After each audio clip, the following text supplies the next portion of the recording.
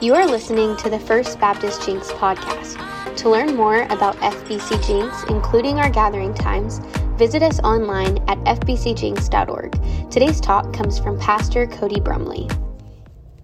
Well, good morning, First Baptist Jinx family. It's always good to be with you. We will be in EZRA chapter 3 today. If you have your Bibles, open up to EZRA chapter 3. If you are a guest with us, you heard that right, we are a family, and it's something we would love for you to experience. So we're glad that you're here. At the end of service, you can bring a Connect card to those double doors right over there for kind of next steps. It gives me a chance to get to know you and your story, and us to give you a little gift for saying thank you for being here. To catch you up, we've been working right through the book of Ezra. So we are in chapter 3, headed to chapter 4 next week. And what's happened so far in this story is God kept his promise to send his people to exile because they rejected him. And then God kept his promise to bring them back from exile to Jerusalem. So they've arrived out of exile. They're there walking in the promise. And so we get to the great moment of now what? I don't know if you've ever experienced that in your own life personally, that you're like, all right, God, I'm all in. I'm turning the page. I'm coming to you. You're like, what do I do next? And I've seen that before. Actually, like, seen people give their life to Jesus hanging out back there in that room. And they're like, amen. And one time this kid goes, what now? And I was like, well, brother, you need to go find your parents, and they got to take you home. Like, it's just what now? But we all answer that. And in a more significant way, we answer it both decisively as believers once, I'm following Jesus, what is that? What do I do next? But then also daily, as we return to God, every time they're like, God, I'm coming back. I'm correcting this. I'm leaving this. I'm not going to talk like that anymore. I'm not going to give into that addiction. I'm not going to follow that path. I want to walk with you. Then what? And what the Israelites do in Ezra chapter 3 gives us a whole lot of wisdom for those moments. So that's why we're going to study it. Ezra 3 starts like this, verse 1. When the 7th month came, by the way, the 7th month is the beginning of the year for the Israel calendar. And so the Israelites had a lot of festivals happen at that month. So this is kind of a new beginning. The 7th month came, and the children of Israel were in their towns, and the people gathered as one man to Jerusalem. And then arose Jeshua, son of Jozadak, and his fellow priest, and Zerubbabel, the son of Shealtiel, with his kinsmen. These are the two leaders, Zerubbabel and Jeshua. And if you weren't here a year ago, you may not know this. Zerubbabel is my favorite name in the Bible, in case you were wondering. I made a play to name Walker, my son, Zerubbabel, because Zerubbabel Brumley is just... Isn't that good? See? But instead of him getting beat up at school, his name's Walker. And so anyway, but this is Zerubbabel and Jeshua. They're the leaders. And here's what they do. They get together with their kinsmen and all the priests, and they build the altar of God of Israel to offer burnt offerings on it, as it is written in the law of Moses, the man of God. First thing they do. We've moved back. We're now a new people. What are we going to do? We're going to build an altar. Step one. And it says they built it the way Moses described it. That's out of Exodus chapter 20. We get the description of an altar, this heap of land that God says, everywhere that I cause my name to be remembered, you can build an altar for me, but you can't build it out of hewn stones, meaning that no tool touches it. It's just whatever God makes available, you put together. And you can't build it taller than anybody else's altar because then your own shame is exposed. And so altars have to be with whatever you have. Can't be prettier than anyone else's, and it can't be taller than anyone else's, and thus we have a picture of how every person comes to God. They come to God on his terms, with humility, through a sacrifice, and it doesn't matter what your background is, it doesn't matter how many mistakes you've made, it doesn't matter your social status, everybody approaches at the same altar. And so I love that picture, and that's what they start with. They get these stones, they build an altar to make sacrifices, and so they start their relationship with God before anything else. That was the thing they had to get right. Now, an altar essentially was where, as I said, God causes his name to be remembered, and he deals with the sins of man, and the relationship is restored with God. That's what happens at an altar. Now think about those three things, and as a New Testament church, what comes to mind for us? Well, the cross. The cross is where God causes himself to be remembered. The cross is where God deals with sin, and the cross is where our relationship is made right with God. That's why we don't have altars anymore. In case you were reading the Old Testament and you're like, where are all the altars now? Why aren't there drive by someone's house and they've got unhewn stones out there? Like, they don't need those. They don't need those because we have Jesus. And so when we use the term in the modern day church, like come to the altar, like sometimes people are like, oh, no, these are just steps. They're not an altar. What we mean is come to that point in your life where you remember God and where you deal with your sin. You put it before him and say, God, I don't want that anymore. I accept a sacrifice for it. I just want you, and your relationship is made right with God. When you hear about the altar of God, that's what we mean. Deal with your sin, come to Jesus, and experience life with him again. And so from that relationship, the rest of their life happens. So what we see is that life is altered by life at the altar. If you want to see your life differently, it doesn't start with all of the best habits and all the best practices and you making it better. It starts with you meeting with God to have your relationship right with God. That will alter all the rest of your life. And so that's where they start. Their life is altered by their life there. Let's get this one relationship right. And out of that relationship, it says that they set the altar in its place. Verse 3. This is great. For fear was on them because of the people of the lands. They offered burnt offerings on it to the Lord. Burnt offerings morning and evening.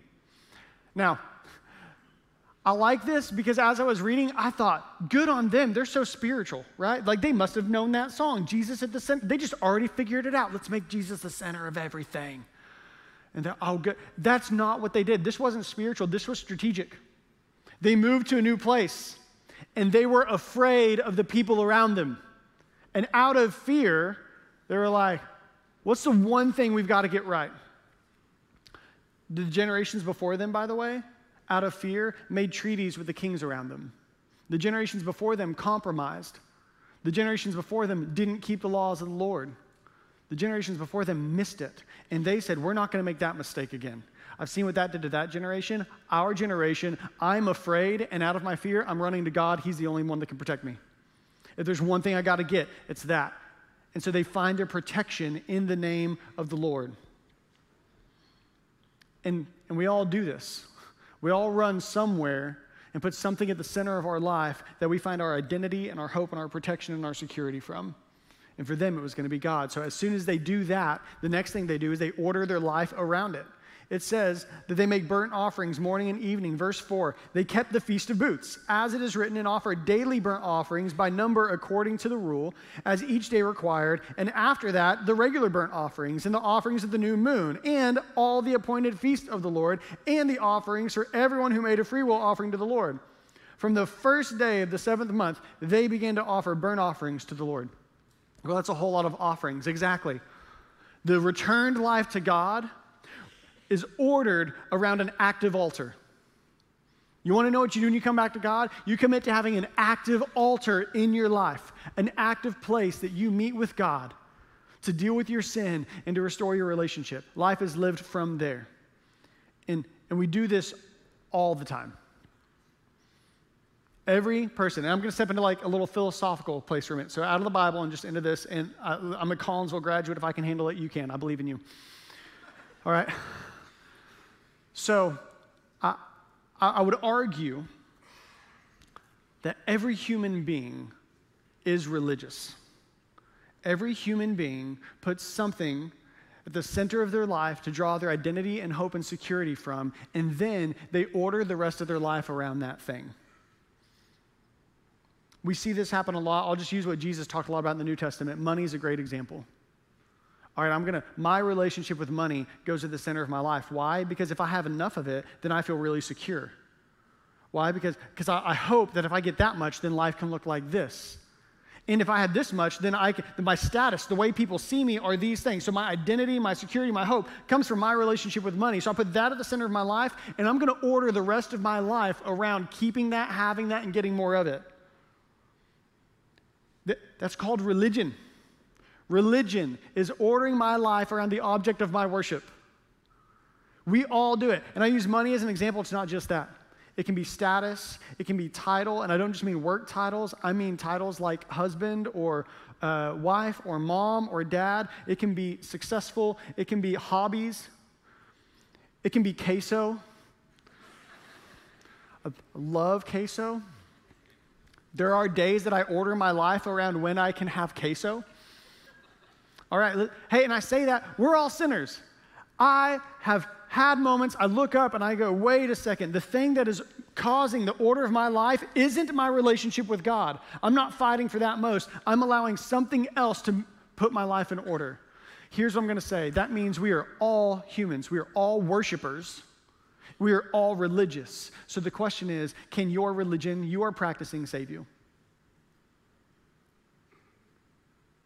Can the religion that you are practicing right now, whatever relationship for you is at the center of your life, whatever orders the rest of your life, will that save you? And I'll tell you this, if it could be taken away, then it can't save you. If you could lose it tomorrow, it can't save you. There's only one thing that lasts, and that's the place you want to put your hope and your trust. That is in your relationship with God, and you order the rest of your life around it. So when people are like, I love Jesus, but I hate religion, I'm like, no, you're just ordering your life around something else besides God. I have religion, but religion I practice to protect my relationship. All right, so that's how we practice religion. We practice religion to protect our relationship, not to have one.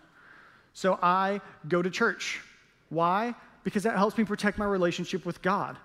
I have a quiet time, and I meet with a group of guys about what I'm studying in Scripture. Why? Because that helps me protect my relationship with God. We open the Bible in my home, and we pray in my home, and we worship in my home, and we talk about these things because that helps protect my relationship with God. I have boundaries in my life to protect my relationship with God. And you can say, Cody, you sound religious. Yes, I am. And I'm ordering my life around making sure that my relationship with God is right. Because if that's right, everything's right.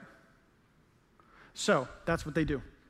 Now, once they've done that, verse 6, from the first day to the seventh month, they begin to offer burnt offerings to the Lord. But the foundation of the temple of the Lord was not yet laid. So they worship first, and then they work. Right? Work comes from worship. You've heard me say this a lot. That's why we meet on Sundays, the first day of the week. We worship here, and then we work the rest of the week from worship. But it's actually not an order of activity. It's an order of priority. They worship first because all of work comes from a heart of worship. So it's not just Sunday, it's every day. I worship the Lord. I pray, I read Scripture, I put myself before God, I meet Him at the altar, and I order my life in a way that the rest of my day I can work with whatever God's doing from a heart of worship. It starts there. Now, this is kind of like, you may not know this about me, but I am the assistant to the assistant coach of the flag football Cowboys. I know you're impressed. I know some people. And we're at this practice the other day, and I look at a kid, and I'm like, hey, you're on offense. And this kid goes, yes. And he runs over here, and he gets lined up, and he's like, doing one of these. And so I'm over here, and I go, hey, what are you doing? He goes, I'm on offense. Yeah, do you know what play we're running? No. Come here. Okay. He runs over there. I'm like, this is called a huddle. We play from the huddle. If you're not here, you don't know what to do. You don't know what's going on or what we're trying to accomplish. It's like, okay, got it, huddle, right. So in the same way, right, like we work from worship. We don't work for worship. We work from it. We don't work for a relationship with God. We work from a relationship with God. That's a really important distinction, by the way. And by the way, if you're playing football and you're like living for the huddle, like you probably shouldn't play football. If someone's like, what's your favorite part about football? And you're like, I like when we get to the middle and I hang out with all my friends in that circle. Yes. Football's probably not your sport. All right? In the same way, like, that's not the game, right? Hey, our religious activity is not our relationship, nor is it the work. It's the thing that we do to protect our relationship so we can have one with God, and then we work from it. The work happens outside of this. And that's what we want. We want you in the game. That same kid also left the huddle and just took off down the field. He came back, and I said, well, what was that? And he was like, I ran out. And I said, no, I said, run an out. An out. And he said, yeah, I ran out. I said, you know what? Good job, man. High five. You ran hard and you made it to the huddle. We're gonna celebrate those. We've got a little bit more work to do. And so, in that sense, listen, we're gonna celebrate the small victories. We'll talk about that. But we've got to know we live from that relationship. It's got to start there. And we work out of that. And so that's what they do. They get to work. It says, they gave money to the masons and the carpenters and food and drink and oil to the Sidonians and to the Tyrians to bring cedar trees from Lebanon to the sea to Joppa according to the grant they had from Cyrus, king of Persia. Now, y'all may not know this, but this is exactly how Solomon went about getting the trees to be able to build the first temple. So they're just doing the same thing that he had done. It says in the second year after their coming, to the house of God in Jerusalem in the second month, Zerubbabel, the son of Shealtiel, and Jeshua, the son of Jehozadak, they made a beginning. All right, now it's time to start. Together with the rest of their kinsmen, the priests and the Levites, all who'd come up to Jerusalem from captivity. So everyone's there, and they appointed Levites from 20 years old and upward to supervise the work of the house of the Lord. Now listen to this. Jeshua with his sons and his brothers, and Kadmiel with his sons, the sons of Judah, together supervised the workmen of the house of God, along with the sons of Henadad and the Levites and their sons and brothers. A couple of things to acknowledge from that right there. First of all, the work of God is a family affair. It is. Once You've organized your life around the worship of God. You say, okay, this is who we are. We're going to fight for our faith, practice our faith, live our faith. Now there's things to do. Now as we go about these things, we're going to get our whole family involved. And so you see the sons and the brothers and everybody getting involved in the work. And you also see there's a lot of work to do. So everybody has a task that they can accomplish in what God's doing. So out of worship, we say, God, where are you working? The old Henry Blackaby prayer. God, where are you working? Let me join you in it.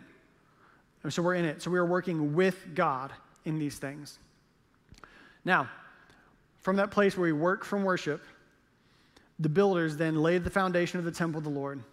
The priests in their vestments came forward with trumpets, and the Levites and the sons of Asaph with cymbals to praise the Lord according to the direction of David, the king of Israel. So they went way back to the days of David to learn this. And they sang responsively, praising and giving thanks to the Lord, for he is good, for his steadfast love endures forever towards Israel. And all the people shouted with a great shout, and then they praised the Lord because the foundation of the house of the Lord was laid. So they've done this work, and now they're celebrating. And it's worth celebrating. By the way, this is the fourth reenactment in the text so far. It says that they built an altar like Moses. It said that they instituted the feast like we see in Leviticus. It says that they built the temple. They did it the same way that Solomon had done it. And now it says that they are celebrating this just like we see in 2 Chronicles with the first temple when the Levites and the priests are there in chapter 5. And it says the song was raised with trumpets and cymbals and musicians, and they gave praise to the Lord, for he is good and his steadfast love endures forever. I bring this up because whenever you return to God, you say, God, all right, I'm in. I'm all in. I'm going to start living this life. And you don't know what to do? God has already provided generations of faithful people who followed him before you. Walk like they walked. The best way to live a new life is often in old ways that we've seen before. It's called discipleship. And so this group, as they return, they're like, what do we do? They're like, I don't know, what did the last faithful generation do? Let's go to them. By the way, for this group, it meant skipping over a generation. They're looking back at David. They're looking back at Moses. So if in your life, someone lived a religious life, but you're like, I didn't see any fruit of the goodness of God in your life. My experiences with the church were just bad. My experiences with a mother or father who practiced the faith, they weren't good. Whatever your story is, if there's people of faith that didn't practice it well, I'm not saying mimic their faith. I'm going, God has given you generations upon generations of people who've walked with him, who've missed it, who've repaired it. Learn from them. When you come to Jesus, you don't have to figure it out on your own. And you don't have to make up a new way to follow Jesus.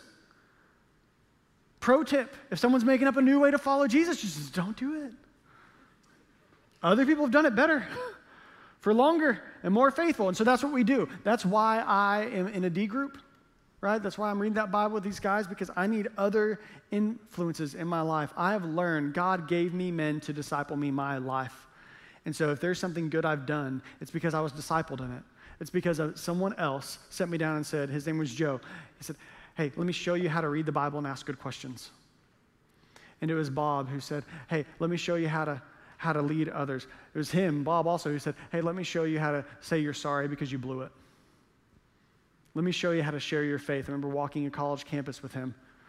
And he was like, all right, this is how you live out your faith. All of these great things that I learned that are my walk with God now. I learned somewhere, and it's from a generation before me. That's why discipleship matters so much here at First Baptist Jinx. And that's what I want for you. I hope you have that in your life. And if not, let us help you find it, because it matters. So that's what they do. They order their life around their worship. They build a life of worship, right? And then they work from a relationship with God, not for a relationship with God. Right? So they're working from that, not for it, but out of that, they do this great work with God. And then out of that work they're doing, they have this big celebration for what God's doing. Now, that's all great and good to see. And you might say, Cody, so that's what I do. I return to God. The first thing I do, I start in my heart. God, I'm going to meet with you every day at the altar in my life, at the cross. I'm going to deal with my sin. I'm going to be right with you. And then after that, I'm going to prioritize my worship and my faith around anything else that I could. I got to protect that relationship. So I'm going to live a life of faith. Great. And then I'm going to partner with God in the work. So if I do all of those things, then what's waiting for me is parties and everything's good. Not so. We have 2 more verses left in the chapter, and these last 2 verses provide a warning for us. So we have a good model to follow, but here's the warning. Verse 12, many of the priests and Levites and the heads of the fathers' houses, here's the key, old men who'd seen the first house. They wept with a loud voice when they saw the foundations of this house being laid. Though many shouted for joy, so that people could not distinguish the sound of the joyful shout from the sound of people's weeping. For the people shouted with a great shout, and the sound was heard far away. Here's this giant celebration, and in the middle of it, you have people that are weeping instead. You have people that are just completely disappointed. These 2 things mingled together. And so while I said new life is best practiced in old ways, right? We talked about that. Like you can look at the generations before you, and you can live out this new life the way that you'd walked with them. There may be some that are actually just stuck in old ways. There may be some who can't see the goodness of what God's doing in that moment. And so it says they weep. And the clue is that they were the old men who'd seen the first house. And thankfully, God sent prophets during this time to help us understand why they were weeping. So if you go to Haggai chapter 2, in verse 2, the prophet at this time, Haggai, said, speak now to Zerubbabel, the son of Shealtiel, the governor of Judah, and to Joshua, the son of Jehozadak, the high priest, and to all the remnant of the people, and say this, who is left among you who saw this house in its former glory? How do you see it now? Is it not as nothing in your eyes? What the prophet says is, hey, those of you who are older, who saw the temple when it was here last, doesn't this look like nothing to you? Isn't that how you see it? Zechariah, who's also a prophet at this time, in chapter 4, verse 8, it says, the word of the Lord came to him, saying, the hands of Zerubbabel have laid the foundation of the house. His hands shall also complete it. Then you will know the Lord of hosts has sent me to you. For whoever has despised the day of small things shall rejoice and shall see the plumb line in the hand of Zerubbabel. Why were they weeping when everyone else was celebrating? The picture we get is that they thought this was a small thing. The foundation was laid, and they went, that's not what it used to be. They thought it was as nothing. So here's a couple of things we need to consider. One is that the only people not mentioned are those that were unmoved. We have people that are moved to tears and people that are moved to celebrating. The idea of an unmoved person of God just really isn't in Scripture. And so if the things of God don't move you, you should be on alert. Now, if you're being moved, here's the second thing we see. Neither one of them are wrong. Neither one's corrected in Scripture or rebuked, or does it say they're wrong? So those that are weeping are allowed to weep. They're completely allowed to be disappointed in this moment. And so they look on it, say, all right, that's it. You're disappointed. It doesn't stop the people celebrating, but they're allowed to feel disappointment. And we see this in our faith, and I'll say in church all the time. Almost weekly, there's someone who's telling me a story, either about our church or about another church, and they're telling me how disappointed they are. Well, yeah, I mean, like, Cody, you don't preach like so-and-so, or, well, the music's not like that, or like, well, but you guys don't do groups the way we used to do groups. Groups at this place, but you just don't do that, or the way that this or that. And, hey, and that's fine. Do you know why it's fine? Because you can be in the middle of God doing an incredible work, and you can just be disappointed with the things you don't see. That's okay. There's seasons it's going to happen. If it hasn't happened to you yet, there'll be a moment you're sitting in church and you're like, man, this just isn't what I thought it was going to be. If I was doing all this right, I thought it would be different. I'm at the church. I joined a group. I started volunteering. I'm tithing. I'm doing all the activities that Cody says to do, and this still just doesn't feel like what I wanted. You can be disappointed, but here's what Scripture shows us.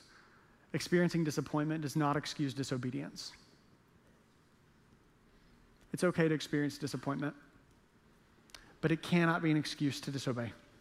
It cannot be an excuse to miss being a part of what God's doing. When you go back to Haggai chapter 2, the very next verse, after he says, is this not small in your eyes? Verse 4 then says, yet now, be strong, O Zerubbabel, declares the Lord. Be strong, O Joshua, son of Jehozadak, the high priest. Be strong, all you people of the land, declares the Lord. He says, work. For I am with you, declares the Lord of hosts. According to the covenant that I made with you when I came up out of Egypt, my spirit remains in your midst. Fear not, for thus says the Lord of hosts, yet once more in a little while, I will shake the heavens and the earth and the sea and the dry land. I will shake all nations so that the treasures of all nations shall come in, and I will fill this house with glory, says the Lord of hosts. The silver is mine and the gold is mine, declares the Lord of hosts. The latter glory of this house shall be greater than the former, says the Lord of hosts. And in this place I will give peace, declares the Lord of hosts. He said, you can be disappointed it's not what you want it to be right now, but don't miss that I'm working. So he says, be disappointed and then get to work. Get past your fear. Get past whatever's bothering you and join in what I'm doing because I'm doing something worth being a part of. That's how God instructs his people. And that's why you have those that are disappointed that it's not what I wanted it to be, right alongside those that are full of joy. Because God's family is big enough for people to be so excited about what God's doing right next to people that are so disappointed. And that's okay. But if you're disappointed, don't stay there. There's too much good going on. And that's what they were celebrating. And I'm so thankful that the ones that were joyful didn't let the disappointed ones steal their joy. They said, we're going to celebrate. Because for them, they'd never seen the old temple. For them, they show up and it's ruins, and suddenly it's not ruins. There's an active altar. There's the foundation of God. God is moving, and I see it, and I get to be a part of it. So they're like, come on, trumpets and cymbals. Like that's where they're at. And they were right to celebrate, weren't they? They were right to celebrate because God was doing something that even though the others said, hey, that's a small thing, it wasn't small to them. And that's something I want to tell you, by the way. If you are taking a step of faith, let no one despise it as small. If today you leave and you're like, I'm going to read my Bible tomorrow. I'm going to open it up. I'm going to meet at the altar with God, deal with some sin, love him, and believe that I'm a new person. And you open it up tomorrow, don't close it and then go, well, Cody's probably been reading his Bible for like 20 years straight. None of that. Don't show up to your small group and be like, hey, I read my Bible once this week, and someone be like, just once? No. Listen, you close that Bible and you say, I met with a living God just like I said I would. And then you tell someone who's going to be excited for you. If you can't find anybody, find me. I've picked up the phone and called people who sent me an email. Hey, I had my quiet time. You what? Come on. That is great. Let's go. I remember sitting in a small group one time. This guy that had been new to the group, he's like, I didn't cuss out my coworker this week. And I was like, we're having a party. Come on, brother, live that faith. Right? Why? Because every step is significant in the kingdom. Let's go. And so so you celebrate, and you celebrate with them, because also what you might esteem as small, God might be doing something significant. Do not despise the small things. You celebrate them in your life and in the lives of others because God is doing something right now. Don't be so disappointed that you miss it. You see, in Ephesians chapter 2, we find out that God says, you now belong to a new people because there was a foundation of the apostles and prophets laid on which Christ is set as the cornerstone, and you are being built into a dwelling place for the Spirit of God. Foundation, catch the word? They were throwing a party over a laid foundation. For them, it was a temporary foundation. It was the next step. They were celebrating over the process. They didn't even know the bigger picture.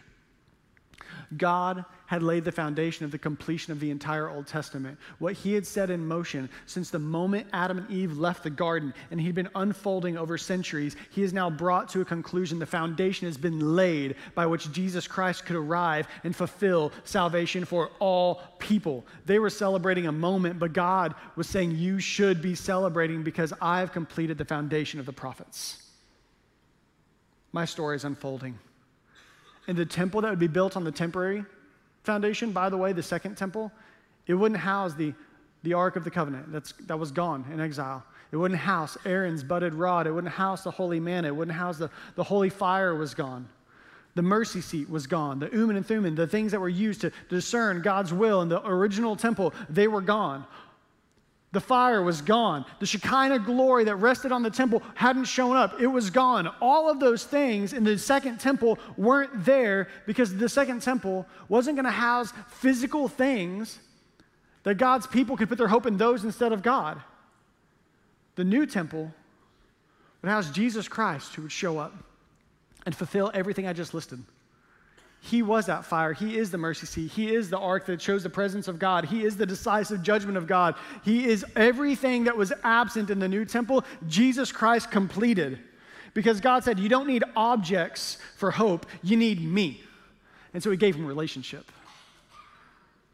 And that's why we start with our relationship. When you return to God, you say, that's what I've got to get right. I just need you, God. I'm going to order my life around making sure that I've got you. And once I have you, I'm going to enjoy whatever work you put in front of me.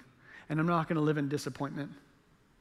I'm not going to stay there. I'm going to live in celebration because Christians live lives of celebration. It's a schedule of feasts. It's a party with music.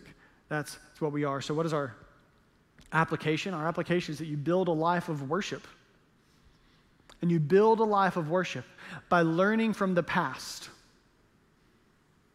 how to live in the presence. And no, I did not mispronunciate present.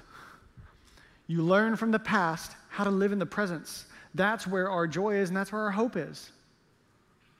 Not just in being present, but in being in God's presence. And so you say, I'm going to build a life where I worship first, and I learn how to be in the presence of God in every active moment, in real-time relationship with God, so I see what he's doing, and I can join in it. That's the life that we were meant to live. The past is a great place to learn from. It is a terrible place to live.